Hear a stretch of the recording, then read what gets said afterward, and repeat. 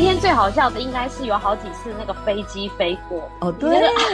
整个那个飞机压境的声音不知道怎么回事哦，大家就聊得很嗨，聊得很开心，然后非常的顺，然后突然飞机轰隆轰隆飞过的时候，我们就要戛然而止，还要重新想要从哪里开始，对啊。Hello， 我是天天，欢迎你来到 iFamily 谈心事，陪你谈谈家庭大小事。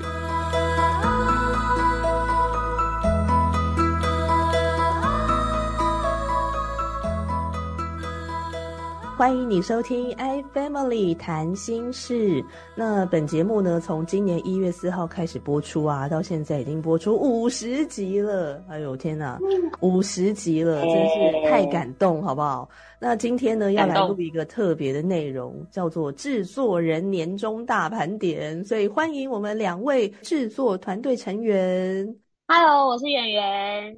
Hello， 大家好，我是玉洁，我是制作人跟主持人的小助手。谢谢秘书长。好，那今天要录这个制作人年终大盘点嘛？我在想过去录这50集节目呢，都是我访问别人，所以我们今天是不是要来一点特别的？没错，特别就是让我们来访问你，换你今天被访问啦。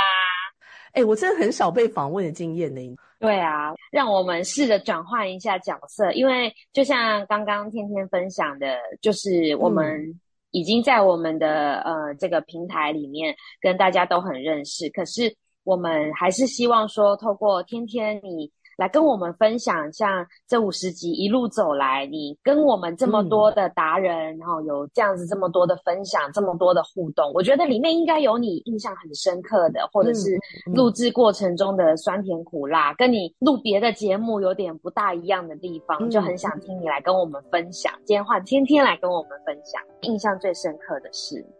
其实印象深刻的事情真的还蛮多的耶，但是如果全部都讲的话呢，我们今天不知道要录到什么时候，从早上一路录到下午。好啦，那我就简单说一下，最印象深刻的就是呢，做一个节目，但是我可以跟12位家庭教育达人来对话，我觉得这点对我来说是非常非常宝贵的一个经历。因为我过去做的节目呢，比较不是跟家庭教育相关的。当初在做这个节目的时候，自己也要做一些预备嘛，然后去了解你们这个平台啊，认识一下这12位的家庭教育达人他们的一些背景啊，以及他们所擅长的。那当我知道说，我可以跟他们来进行对话的时候，我真的非常的兴奋。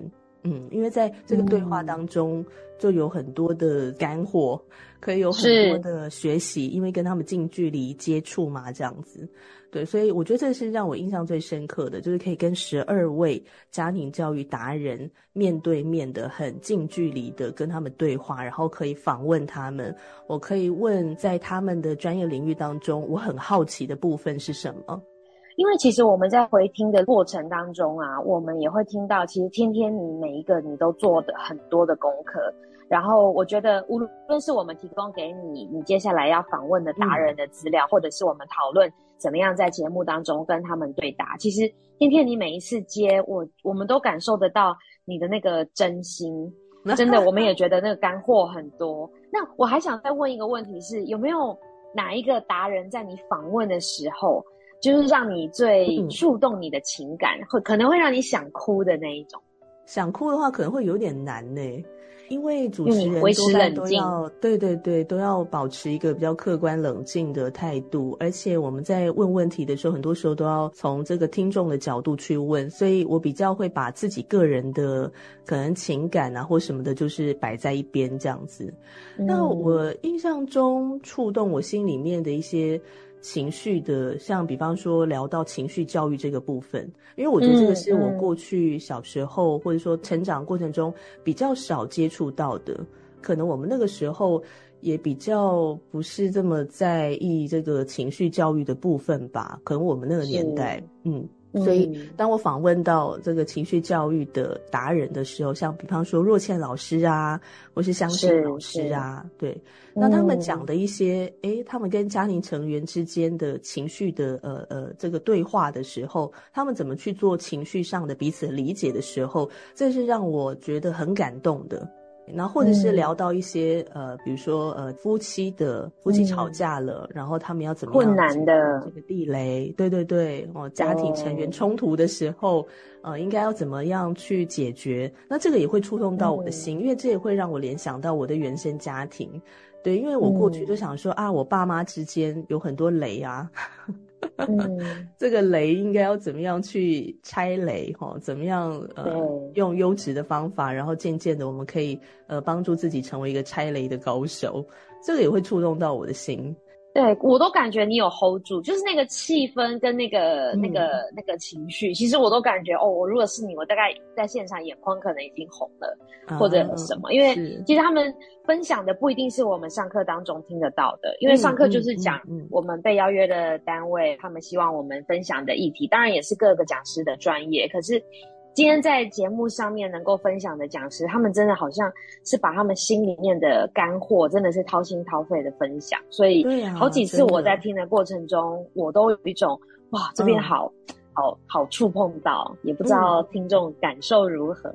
就是这个感觉。然后我跟你讲，在录音的这个过程当中好几次我都必须要节制，那种节制感就是我真的很想去挖这些达人的故事，很想去挖他们是怎么去经营他们的家庭，然后他们跟成员之间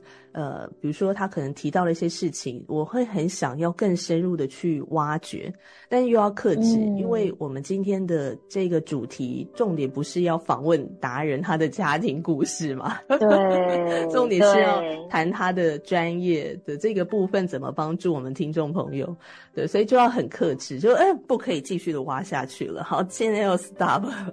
哇，你自己还要同时在节目当中整理我觉得这也是一种功力耶，就还蛮有趣的啦，我觉得。那你在录音的过程当中，录制的过程当中我们有好几次也是一起面对面录制嘛，对有没有发生什么特别有趣的事？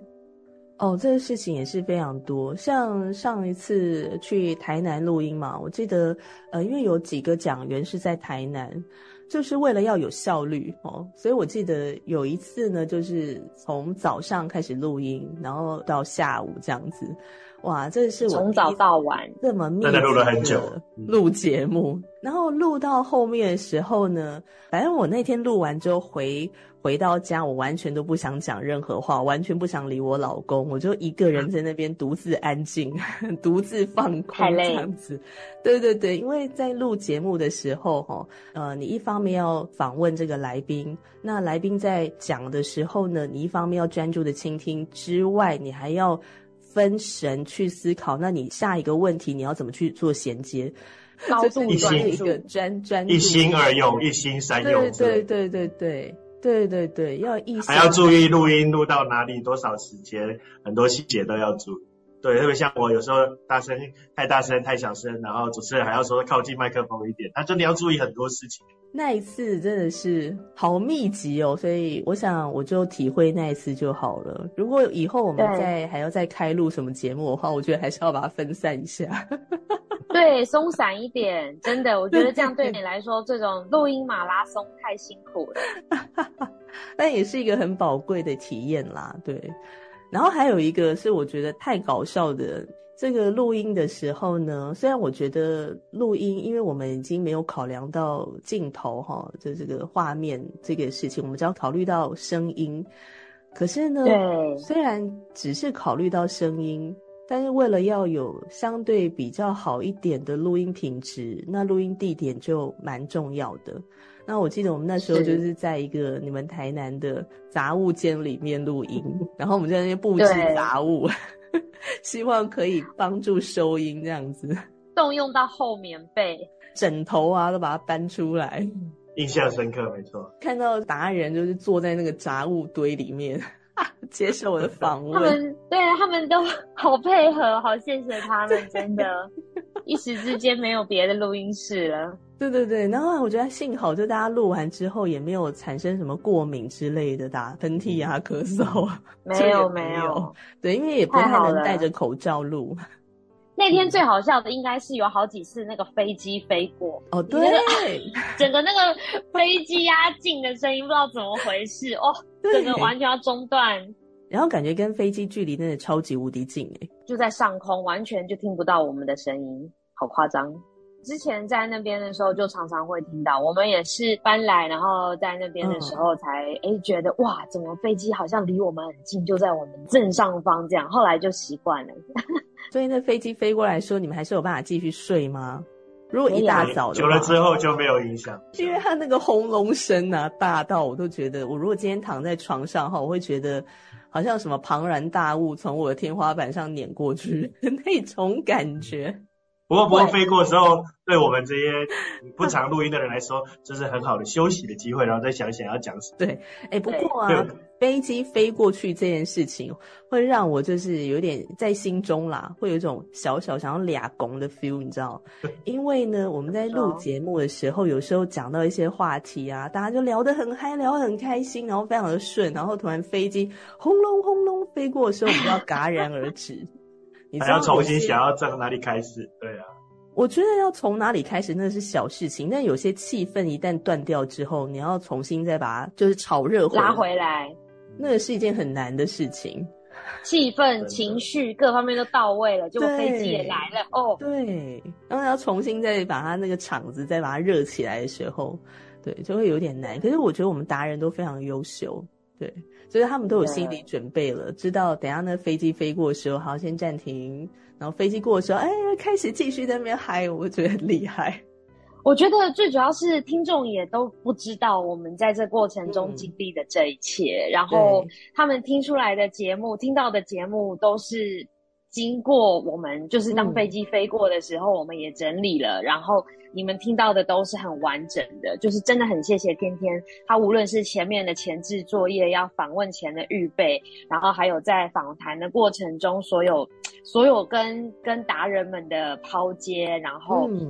对话，我觉得每一步都是那么的真心，一点也都没有那种感觉好像是那种记者只是一个单向式的访问，因为你还有跟他们互动嘛，然后最后你听完你整个重新把节目那些杂音啊还有飞机啊那个时候的一些声音把它整理掉，我觉得哇这真的是一个很大的工程。有时候我在听的时候，我就会就是听到天天听了之后，然后对话，然后他在问那个问题的时候，哇，我会觉得哇塞，天天也慢慢进入达人的行列。他有时候问的问题真的是很到点的，很到位，也做了很好的引导，让那个深度可以继续再深下去。对，好几次我都听完，我就跟有人说，哇塞，这个问得很好。对，所以真的谢谢这个天天的主持，让整个非常厉害，非常专业。你在录制完这50集的这个节目的过程，你自己有没有一些学习啊，或者是成长，然后或者是说有没有什么一些疑惑被解开之类？这个问题好像很大，可是你就讲你印象最深刻的就可以。在录每一集节目的时候，跟达人的对话都会让我有很多的反思。那反思过后呢，我就会去思考说，那我现在的家庭无论是我现在的小家庭，或者是我的原生家庭，那我跟爸妈、跟手足、跟我的先生我们的相处的模式是怎么样的？我们是怎么对待彼此的？还有我们的沟通模式。好，那所以在一边访问的时候，就一边在那边反思。那在这个反思过程中，我觉得就是一个成长的时刻吧。因为透过反思就会自我觉察，那觉察之后呢，才有一个改变的可能性。然后甚至呢，我就会跟我老公说，我今天访问的时候，我又学到什么东西，那我们来试试看。对吧？运用在他身上，还有直接现学现用。对，还有像我印象中那个时候访问珍芬老师啊，然后还有益达老师，有人聊到这个正向教养嘛，那我在跟他们互动的时候呢，虽然当时候我们聊到正向教养或者品格教育比较多是针对就是父母怎么样去面对孩子，可是其实从他们的分享里面，他们也在讲这个品格教育呢是从0岁到99岁，也就是说你不管哪一个年龄层你都可以学习的，都可以带来帮助。那我就想，对，那我要把它运用在我妈身上。对，所以这个就是一个蛮好的成长，这样自己获得了非常多的帮助。我们在平台上面，除了我们各个达人们他们分享各自的专业，其实在平台当中，因为我们最主要就是家庭教育嘛，然后蛮多都是跟谈心对话有关的这些练习。对，也有几个老师达人也有分享我们在讲座呀，或者是在平台当中的一些对话的学习，你有印象吗？我记得在制作这个节目之前啊，我们这个制作团队在讨论，当时候演员啊或是玉洁啊，其实你们都一直在强调谈心对话是我们这个平台最重要的一件事情，是我们不断要跟听众朋友传递的事。所以我那时候就在思考说不同的家庭教育的这些优质的方法要怎么跟谈心对话来连结呢？这个是我在开录之前在思考的事情。开录了之后我就发现它真的是息息相关的事情息息相关的。因为一个好的方法它要运作在家庭当中的时候，你家庭成员之间势必要有一个好的沟通，好的交流，好的对话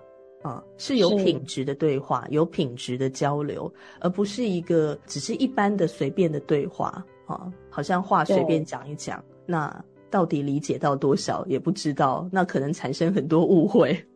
所以他要透过一个优质的对话。那要怎么样有优质的对话呢？那就要有一个优质的谈话技巧。那所以我觉得透过一个优质的谈话技巧，在沟通当中的这个两个人呢带来一个心与心的连结。那有了心与心的连结之后，再把很多的好的方式带进这个家庭里面，它有比较好的一个运作。我也有想到，我们也访问了几个达人，他也分享了是跟夫妻或者是亲子之间我们有爱的语言，学习怎么样在对方的爱的语言上面我们看起来好像储值100，结果有了好的方向，好的加分的管道的时候，就5个爱的语言做在对方身上，其实我们好像储值100，可是其实它换来的效果会是好像储值1000一样。对，那个感觉也让我觉得哇，我们就直接把我们在有时候讲座或课程上面分享的，就直接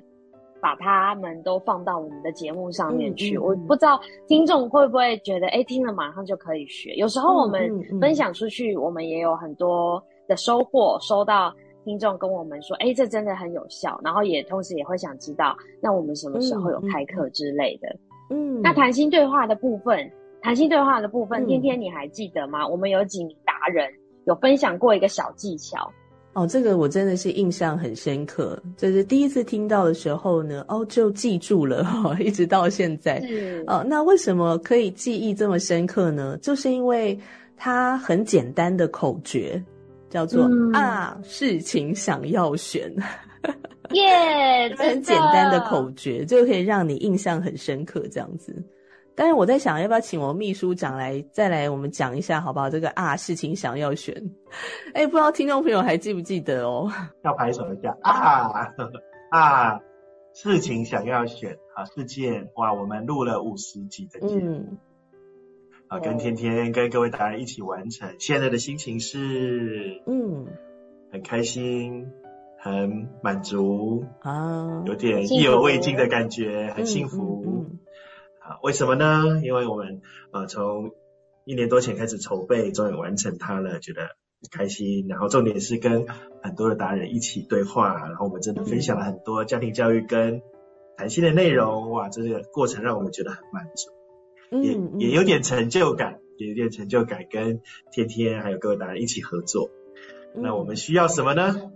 我们需要暂时休息一下所以先跟大家做个小小段落，我们也透过今天的这个制作人的对话，我们想一想我们到底做了什么，然后我们会再思考那我们未来可以怎么样做得更好，这就是选择的部分所以就是事情想要选。弹性对话的这个口诀是怎么样发想的？这个其实是人的大脑的运作就是这样子运作的。一个事情来了，就五官的感受来了，然后对我们接进去，人就很快有情绪啊。其实情绪的背后都会有想法，那想法的背后其实都有一个期待或需要在那里，那人就会为了这个事件去产生一个反应，做出新的选择，来满足需要，来处理情绪，来解决这个事件。其实它就是这样运作。当然各种不同的学派有各种不同的说法。我们觉得就是说，我们看了各种不同的书，听了不同的课程，然后最关键是要想一个大家容易记的方法。所以我们1年、2年、3年、4年、5年之后才发现，那我们可以用一个简单的口诀，让大家可以事情想要选，可以记得。如果可以记得，然后有情绪的时候可以拿出来用，这是最重要的。所以这边真的有一个很有趣的事情，有一次那个就是我们有亲子的教育，然后大人跟小孩一起来学习，然后他们就回馈说，他们一起学习回家之后，那个小孩就在那边拍手，妈妈你有学要记得用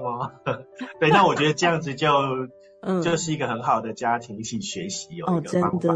来提醒自己或提醒家人，我们可以一起来谈心对话，照顾我们的心，也照顾家人。就你知道吗？那个时候我开始在学这个事情想要选的这个口诀的时候，然后我觉得这个思考脉络就是非常的顺，就很能够帮助自己。然后我就想到说，如果一个家庭成员大家都学会了每当发生一个什么事情的时候，大家就一起来事情想要选今天爸爸妈妈好像不是很开心所以小孩就去到旁边来，爸妈我们一起事情想要选就大家一起透过这个思考脉络可以彼此帮助。我觉得那个画面也是特别可爱。对啊，所以我们想要好好的继续推广，然后我们在想说怎么样叫推广成功呢？如果我们到麦当劳或者是去素食店或者去公共场合，我们这样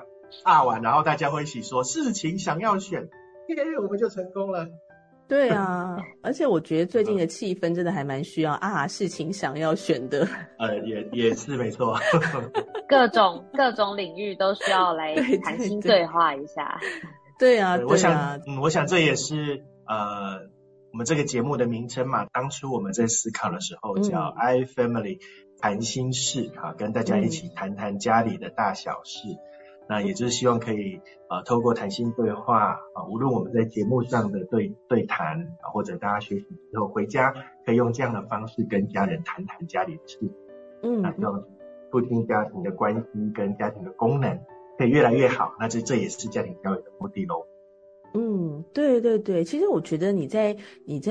谈这个事情的时候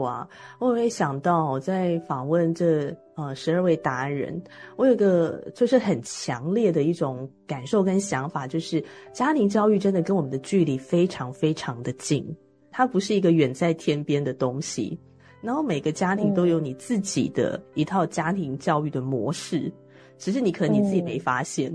你可能没有发现这个运作模式。对，所以我觉得透过我们这个节目的话就可以有一个怎么讲拆解再重建吗？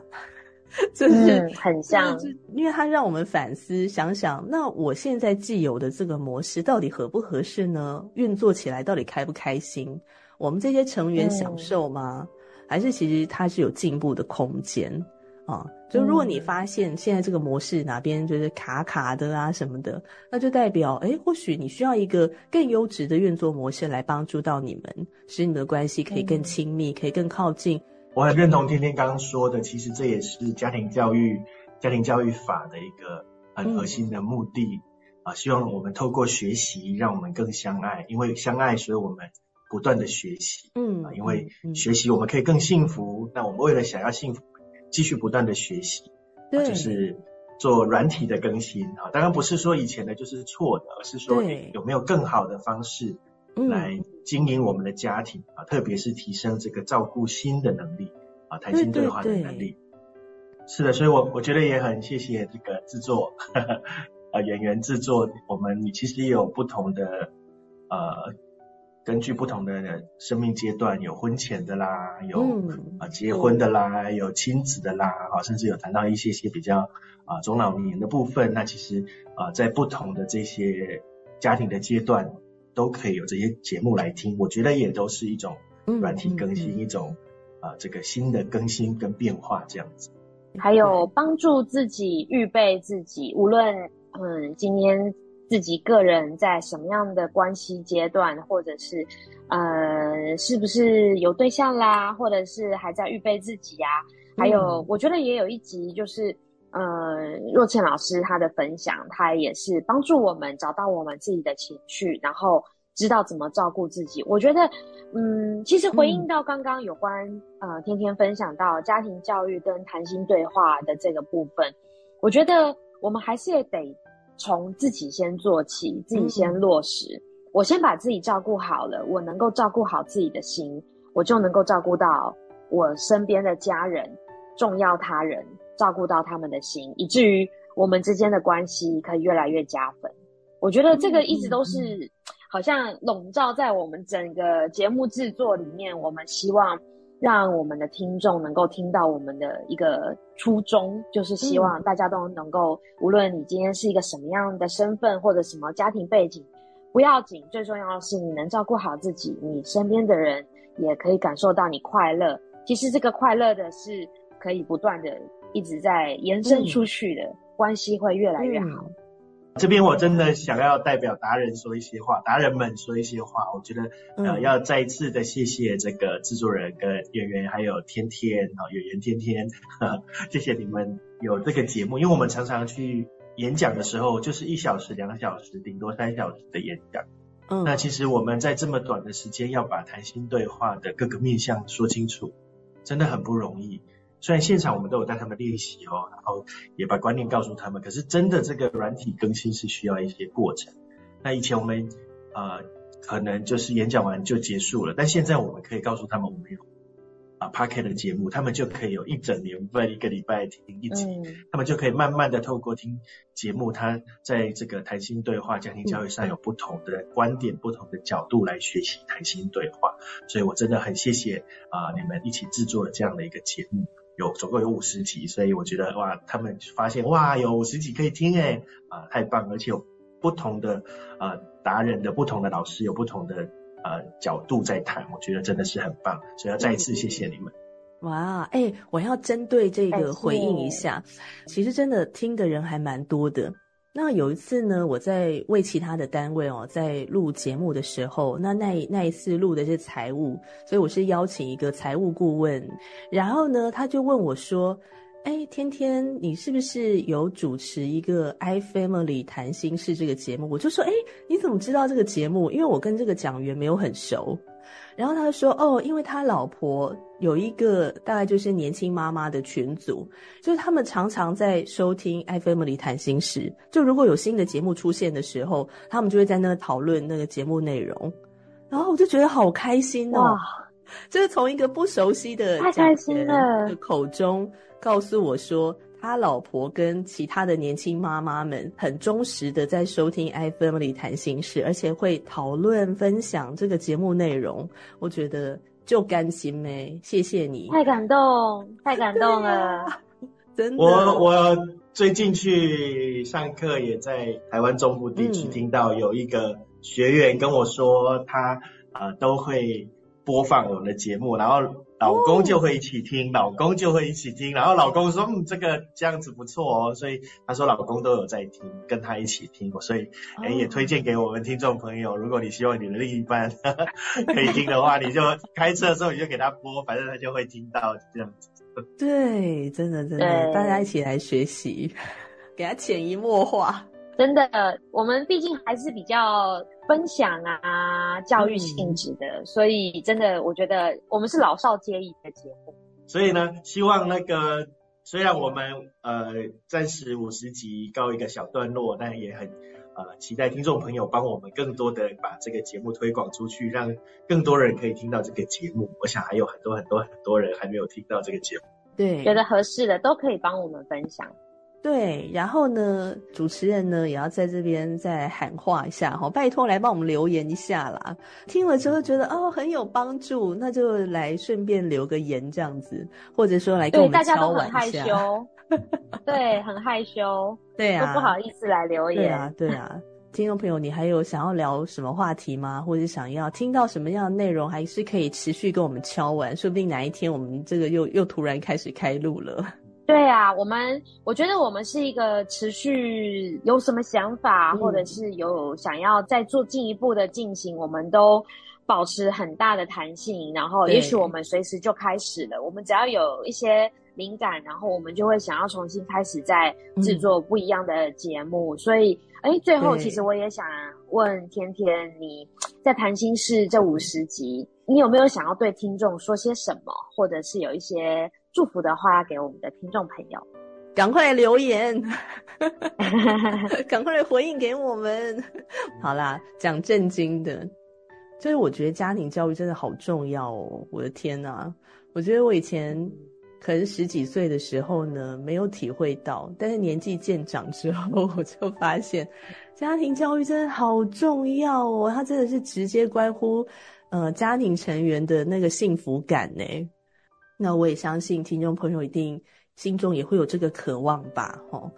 那如果我们渴望这样的一个幸福，那我们就要用一个优质的好方法来照顾来经营我们的家庭啊，对啊，所以我真的很盼望这50集的节目内容，就是让你听了呢是有共鸣有感觉，然后也会让你心里面呢对于幸福家庭呢会有渴望的。真的，我觉得我每一次在访问完达人之后，我对于幸福家庭的那种渴望的那种深度啊都会持续的加深然后它会持续的让我知道说幸福家庭它不是一个口号，它是每一个人都是可以拥有的只要你愿意，就是从自己开始。真的非常的鼓励听众朋友，就是你可以透过这50集的节目不断的反复在听，然后帮助自己那先不要去管说你的爸妈啊，或者是你老公或是你老婆他现在的情况，我觉得我们先好好来透过这个优质的方法来照顾自己，把自己照顾好，然后先让自己的一些观念啊什么的可以先得到更新你知道吗？我觉得家庭成员家庭它就很像那个齿轮与齿轮之间的关系，当一个齿轮它开始转动的时候，它一定会带动其他的齿轮。所以我觉得我最常听到就是不要叫我听啦，去叫那个谁去听，因为那个问题都是他造成的但是呢这个就是那个齿轮的关系，当我们这个齿轮开始在转动的时候，它一定会带动其他的齿轮的对，所以不要灰心好不好，我们一定要带着盼望带着盼望，真的太好啦。然后对于幸福家庭呢心中要有这个渴望，这样对，这个就是我想要对听众朋友说的话。我刚听天天这样分享，我有一个画面出现在我的脑海里，我觉得感觉好像齿轮跟齿轮之间，就是有时候有一些事情卡住，有一些事情他们动不了，是因为可能其中一个生锈了可是无论今天是不是我生锈或者是对方生锈也好但至少我们2个人现在的状态就是好像卡住了，没有办法前进，以至于好像整个家庭的关系，或者是我们之间的关系，在办公室里的关系，亲子的关系，整个就是好像就僵在这里，卡在这里。可是如果今天有一些新的可能，新的机会，好像帮助我们这个齿轮上一点油其实如果能够上一点油它就有一点滋润，它就可以开始慢慢的带动整个齿轮可以开始动我觉得这个让我觉得哇，这个画面很好，我们就帮我们自己上一点油，帮我们自己加油，先把自己照顾好我觉得这是还是我们的一个初衷，因为我们都是还是从我们开始我们是幸福的可能，我们先让自己幸福起来开心起来我相信我们身边的家人一定是感受得到的真的太棒了，谢谢天天这50集辛苦你啦，跟你们一起制作节目真的是一个很幸福的过程，真的觉得很珍惜一个美好的回忆，期待未来，很开心，期待未来，期待接下来有更多的创意，然后有精彩的节目，精彩的达人来跟我们分享。没错，那也希望听众朋友跟我们一起期待好吗？好，那我们就进行到这里咯，期待再相会，拜拜，拜拜。